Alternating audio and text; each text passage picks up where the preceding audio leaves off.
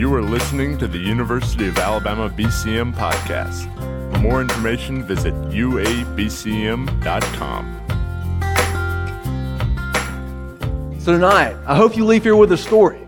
Not one similar to that, but I hope you leave here with a story. I hope you learn something from my story, and the same God that has worked in my life can work in your life tonight. It doesn't matter. It doesn't make a difference who you are, what background you come from, what race you are. The same God that saved me can save you tonight and can work in your life tonight. Now, my testimony starts out like many of you young Baptist goers. You know, I was sitting in Sunday school, just sitting there, and I was sitting in the youth room. I was 8 years old, and for some reason I thought I was cool enough to sit in the youth room, and I was sitting by this guy who was about 6'5", 420 pounds. He was a huge guy. And I was about 4'0", 80 pounds. So it was real intimidating. And the Sunday school teacher, she was sitting there, she was preaching the gospel that morning. She was sharing the gospel. She basically said, hey, if you don't have a relationship with Jesus Christ, you're going to spend eternity in hell. I was like, well, I don't want to do that. That sounds really scary. As an 8-year-old, I was scared out of my mind. So I was like, I don't want to do that. Well, the guy sitting down beside me, he was like, do you want to know Jesus? I was like, yeah, man, just don't eat me. I mean, I was scared to death. So, and as an 8-year-old and 4 foot nothing, this 6'5", 400-pound guy asking me that, and he took me in the back room and started sharing the gospel with me. And at that moment, I came to know Jesus Christ as my Lord and Savior. I mean, it was great. If I were to die the next day, I would spend eternity in heaven. That's wonderful. But the sad thing is, I was 8 years old and I left Jesus Christ. I left him in that Sunday school room. I left him there. You see, Jesus Christ, he was a part of my life, but he wasn't my entire life. Matthew 6:33 says this, seek ye first the kingdom of God, and all these things will be added to you as well. It doesn't say, seek him part of the time. It doesn't say put him on the back burner. No. It says seek him first. Put him first. That was my problem. That was my issue. I wasn't seeking him first. I was a good kid. I had 2 great godly parents that put me in church every time the doors were open. Anybody got parents like that? It's great and wonderful.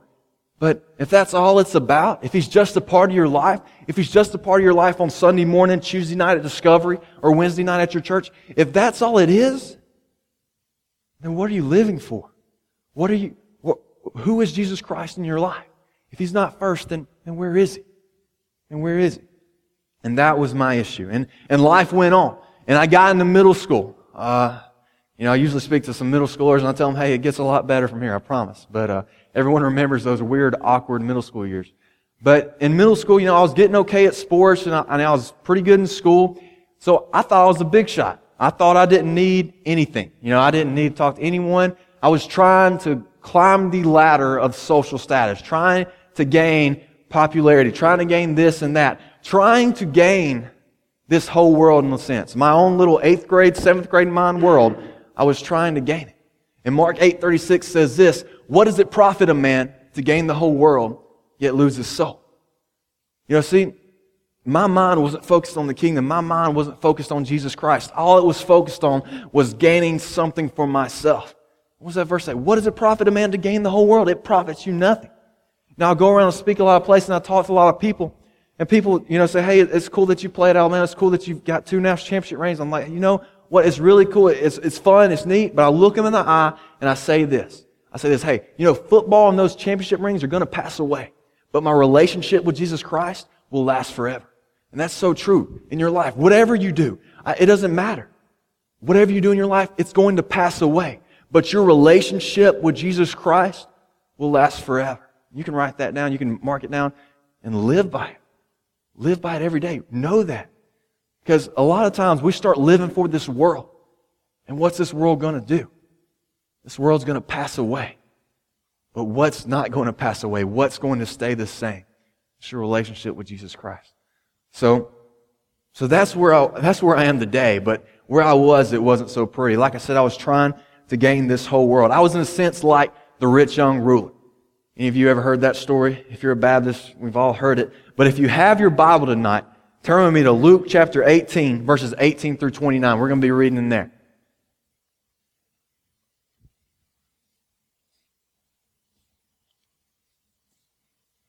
Verse 18 says this.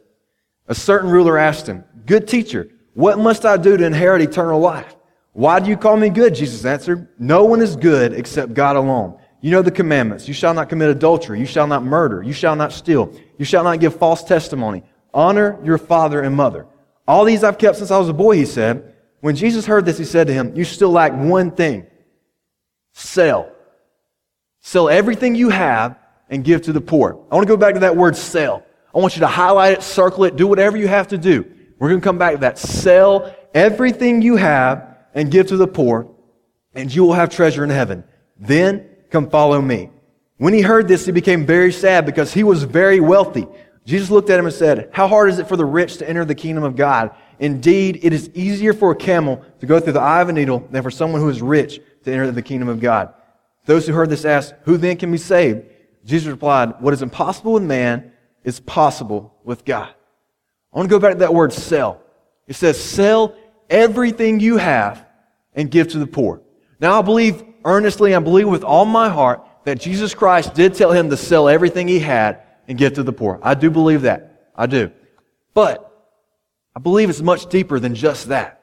I believe Jesus Christ was calling him and telling him to say, hey, sell out to me and see what I can do with your life. Sell out to me and see what I can do. Stop holding back. Stop holding back and sell out to me. And that same call that Jesus Christ is calling him to do, he's calling you and me today. He's calling you and me to say, hey, sell out to me and see what I can do with your life. Stop holding on to this world. Stop holding on to this worldly stuff that's keeping you back from being the very best you can be. The very best you can be, not for yourself, but for Jesus Christ and others. For Jesus Christ and others. Stop holding back and sell out. Sell out to him. Sell out to Jesus Christ. Because if you don't do that, you're settling for less. You're settling for less. What does John 10:10 say? It says this, the thief comes to kill, steal, and destroy. But what does the latter part of that verse say? It says this, I have come, Jesus Christ speaking, I have come that you may have life and life more abundantly, life to the full. He's saying that. He's not saying, hey, don't live this mediocre life where you're just living for yourself. No, hey, it's saying, sell out to me and live life more abundantly. John 10:10. It goes right back to that. God didn't send His Son, Jesus Christ, for you and me just to go through life and just live for ourselves. No. He sent Him so that we could live for Him and live for others. And the moment we realize that this life is no longer about us, and it's about others, and it's about Jesus Christ, is the moment we really start living. It's the moment we really start living. Now, I mean, you can continue to live life for yourself. You can continue to do this. You can continue to do that. But it's not about that. You'll just keep going through life and keep getting disappointed each and every time because this life is not about us. You know, I was very similar to the rich young ruler in so many ways. No, I wasn't rich, but I wasn't willing to sell out to Jesus Christ. I wasn't willing to give my all to Jesus Christ. I was living that mediocre life, you know. I was just going through the motions. Every single Sunday, every single Wednesday, every single day I was just going through the motions, playing church. That's all I was doing. But God would soon change my life in a very crazy way. God would soon humble me, and I would soon sell out to Him. It was April 1st, 2007, just a normal Sunday. I remember my family and I, we were, like I said, we were in church every time the doors were open. So we sat on the pews. I had my brother Trent and TJ sitting right beside me. And we went through church, sang the hymns. I was praying the church service would get over quickly so I could get home. I was ready to go home. But we did the church thing. I went home. I had no friends. I was just a mediocre kid. And then TJ went to a birthday party. And my brother Trent went to a friend's house to fish and ride four-wheelers and have a good time.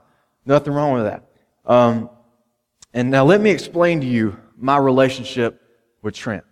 Trent, he is, a year apart from me. Very, very close in age. So every little league team, every youth football team, every youth basketball team, we were teammates, best buds. But when we wanted to fight, we would fight. I mean, we were brothers and a year apart, we were ready to go at it. So one Christmas morning, we were about 10 or 11. One Christmas morning, we got up, we get up really early to go open the presents. And we got up really early, we started opening them. And Trent and I both opened one present at the same time. And we got boxing gloves. And you can already tell this is not going to be pretty. It's not going to be good. Two brothers that love to fight. And this particular Sunday just happened to be My aunt had just remarried with a guy named Carl, and we were going to meet the new uncle today. You know, that was the plan. But before we got there, I had the bright idea. I was like, hey, let's go try these things out. Let's go see how these things work. So we went on the deck and we started boxing. Everything was great. You know, we're punching each other. Everything was fine. Then all of a sudden, he rears back and busts my lip. I'm like, well, I can't let my younger brother, outdo me. So I rear back and I punch him as hard as I can in the forehead, knock him out cold. I'm like, oh man, it's Christmas morning. The new uncle's coming in like 2 hours and my brother's knocked out cold. I was like, this is not good for me. This is not a good situation. So I start slapping him, trying to wake him up. He's not waking up. I grab him by the feet and I drag him in the house and I put him in the shower and I turn on the cold water. He's still not waking up. I'm like, oh my gosh, I killed him. I don't know what happened. It's not good. So he's not waking up and finally he wakes up. He's like, man, what happened? I was like, all right, so you and me do not get in trouble. I bit my lip, you ran into the pole, and that's the story, we're going to stick to it. So, that's the story we stuck with for a while. So that's my story of Trent and I. We grew up, we were best buds, but when we had to fight, and we were there for each other. When we got in trouble, we had each other's back.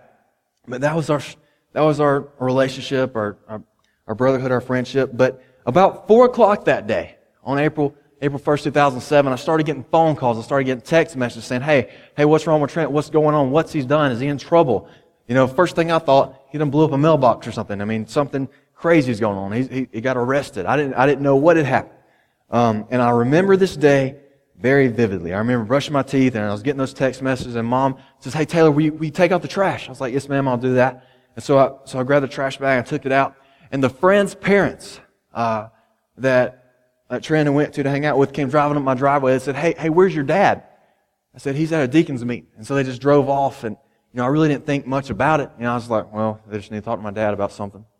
And, so I walked back inside, start talking with my mom. And then about 10 minutes later, the deacons come in carrying my dad. And my dad has tears in his eyes. And I look at my dad and he looks at me.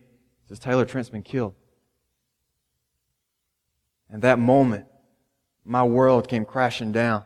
My 12-year-old brother, my 12-year-old baby brother, my best friend, my teammate, just been killed. You see what had happened? They were fishing and they were having a good time, and they got on the four-wheelers. And when they got on the four-wheelers, Trent went across the road and he got hit by an SUV. And it was going about 80 miles an hour and it killed him instantly, just like that. Praise God, he knew Jesus Christ as the Lord and Savior. But at the same time, my world, this perfect life, so to speak, had everything together. This rich young ruler, so to speak, world came crashing down. Didn't really know where to go. Didn't really know where to turn. And I remember that night, thousands of people came in our house saying, hey, we love you. Hey, we're praying for you. They all meant well. But at the time I was so heartbroken, so distraught about what happened, I didn't know what to do. And the next day would be very monumental in my walk with Christ. I remember just sitting in my room, and I had several of my friends in there with me. We were just talking, and they were trying to comfort me. And I just remember this. I just remember breaking down and hitting my knees and crying out to Jesus Christ. I'm saying, Lord, here I am. Use me. I'm done playing this game called church. I'm done going through the motions. I'm ready to sell out to you. I'm ready to give you everything I am. I'm tired of playing church. I'm tired of putting you on the back burner. I'm ready to put you first in my life. Because I realized at that moment that life is just a vapor. Because you always hear, it'll never happen to me. Well, it happened to me. It slapped me right in the face. I believed that all my life. I believed that lie all my life. That it would never happen to me. Something this tragic, something this bad would never happen to me. But it did. And life is like a vapor. And I said, life is way too short for me to keep living this mediocre life and not selling out to you, Lord. So at that moment, I cried out to Christ. And, I was a Christian, yes. But at that moment, I really started living. In the worst days of my life, I really started living for Jesus Christ. Not for myself. No, for others in Jesus Christ. Yes, I have my bad days. I make mistakes. We're human.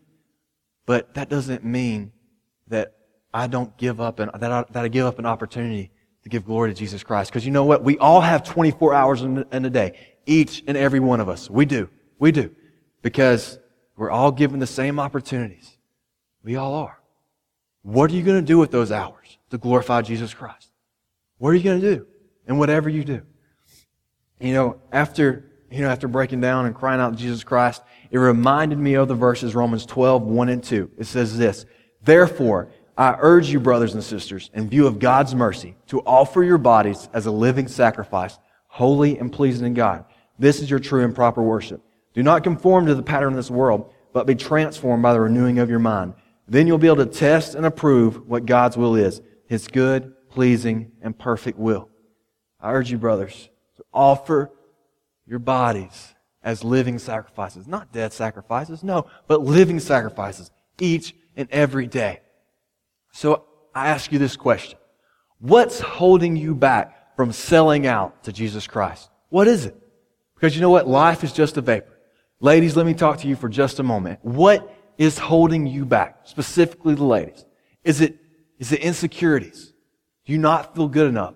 Well, I'm here to tell you tonight that you are beautiful. You are good enough. Stop listening to what this world has to say about you. Stop listening to it. Stop comparing yourself to magazine ads. Stop comparing yourself to the girl next to you. No, and stop looking in the world's mirror and look into God's mirror and listen to what He has to say about you. Listen to what He has to say about you. Because you know what God says about you? He says this. He says that you are fearfully and wonderfully made. He doesn't say you have to look this way to be beautiful. No, He says you are fearfully and wonderfully made in Jesus Christ. So don't let that hold you back anymore. Fellas, I'm not going to call you beautiful. I just don't swing that way. But I want to talk to you for a moment too. What's holding you back? What's holding you back from being the very best you can be for Jesus Christ? Is it your pride? Or is it your pride? You're feeling, hey, I'm a man. I can't be before my knees before Jesus Christ. I can't be weak. No, yes you can. You can live this life for others. Don't live this life for yourself. Because you know what? Step up and be the man of God you're called to be. Step up and be the leader for God you're called to be.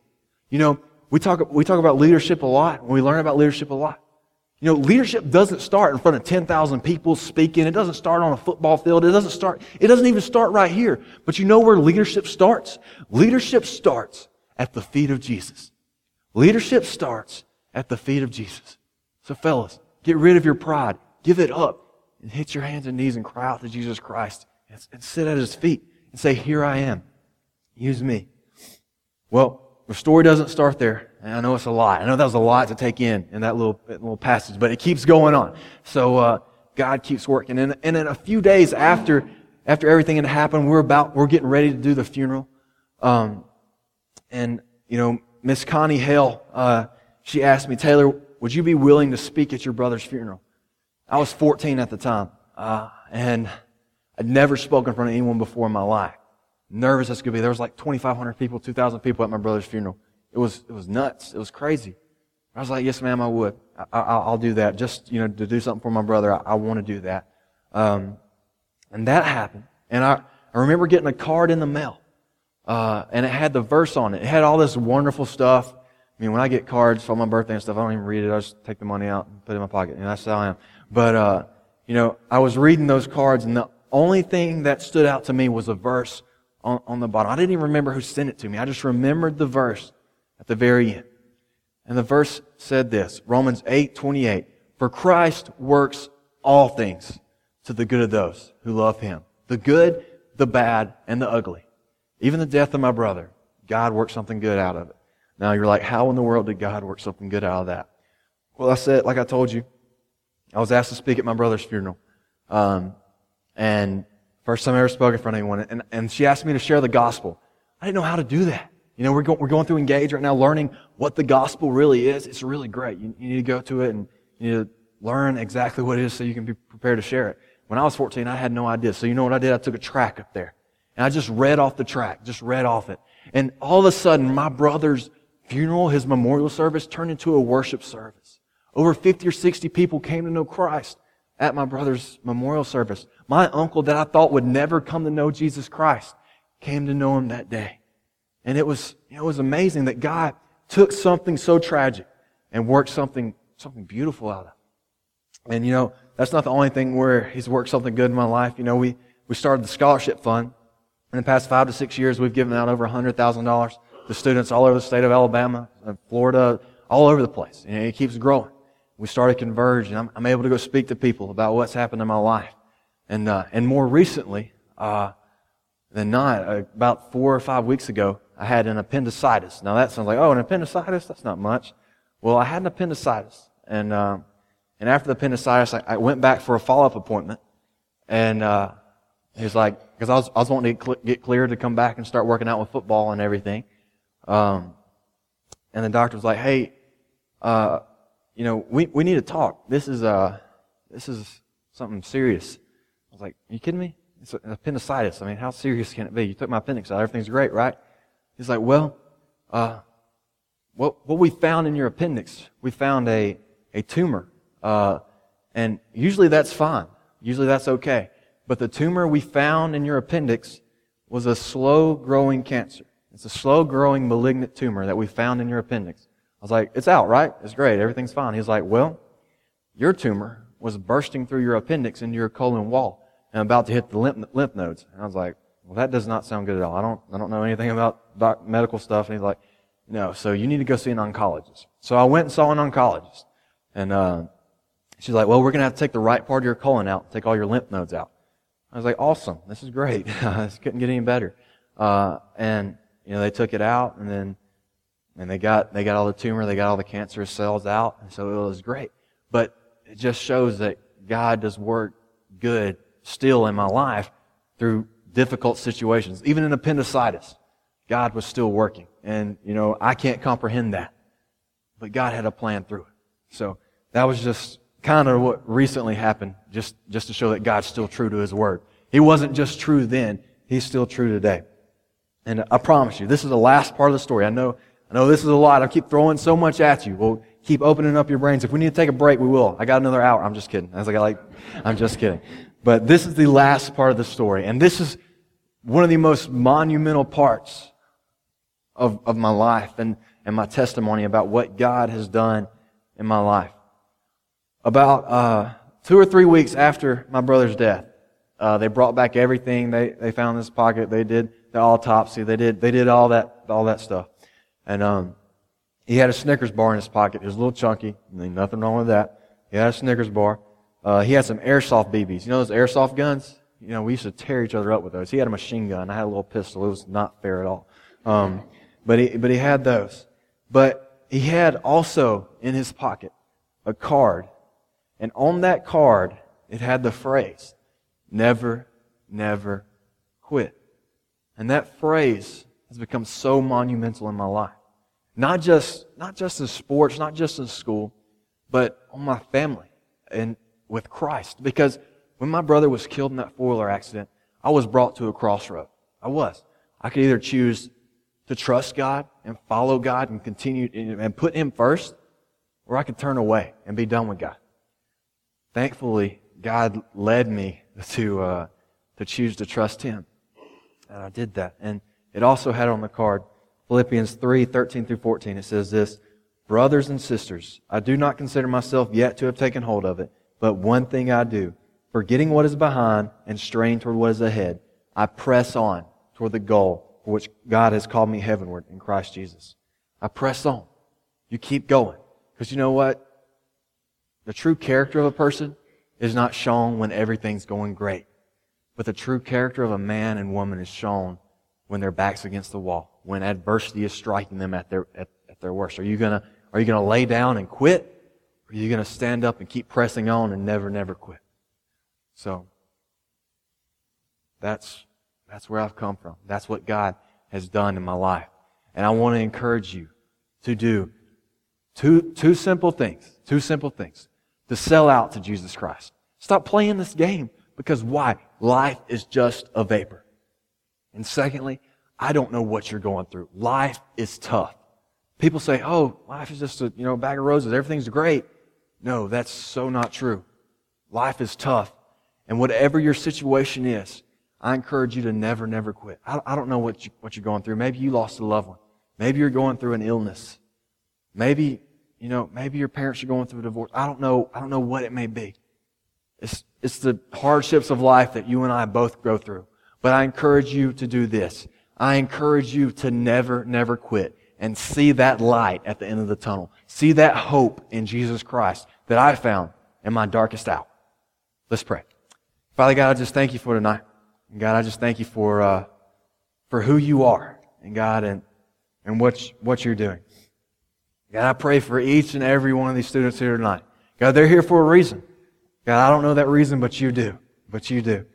And God, I pray that if there's someone here tonight that's saying, hey, I just feel like quitting. I just feel like giving up. Life is too hard. Life is too hard, and I don't see that light. God, I encourage you. I hope you encourage them to never, never quit. And God, if they're just, on the fence right now, and they're having a tough time choosing, hey, I want to live for the world, but I want to live for God as well. God, I encourage you to show them, to say, hey, sell out to me and see what I can do. Sell out to me. Stop playing church. Stop playing this game. In your name we pray.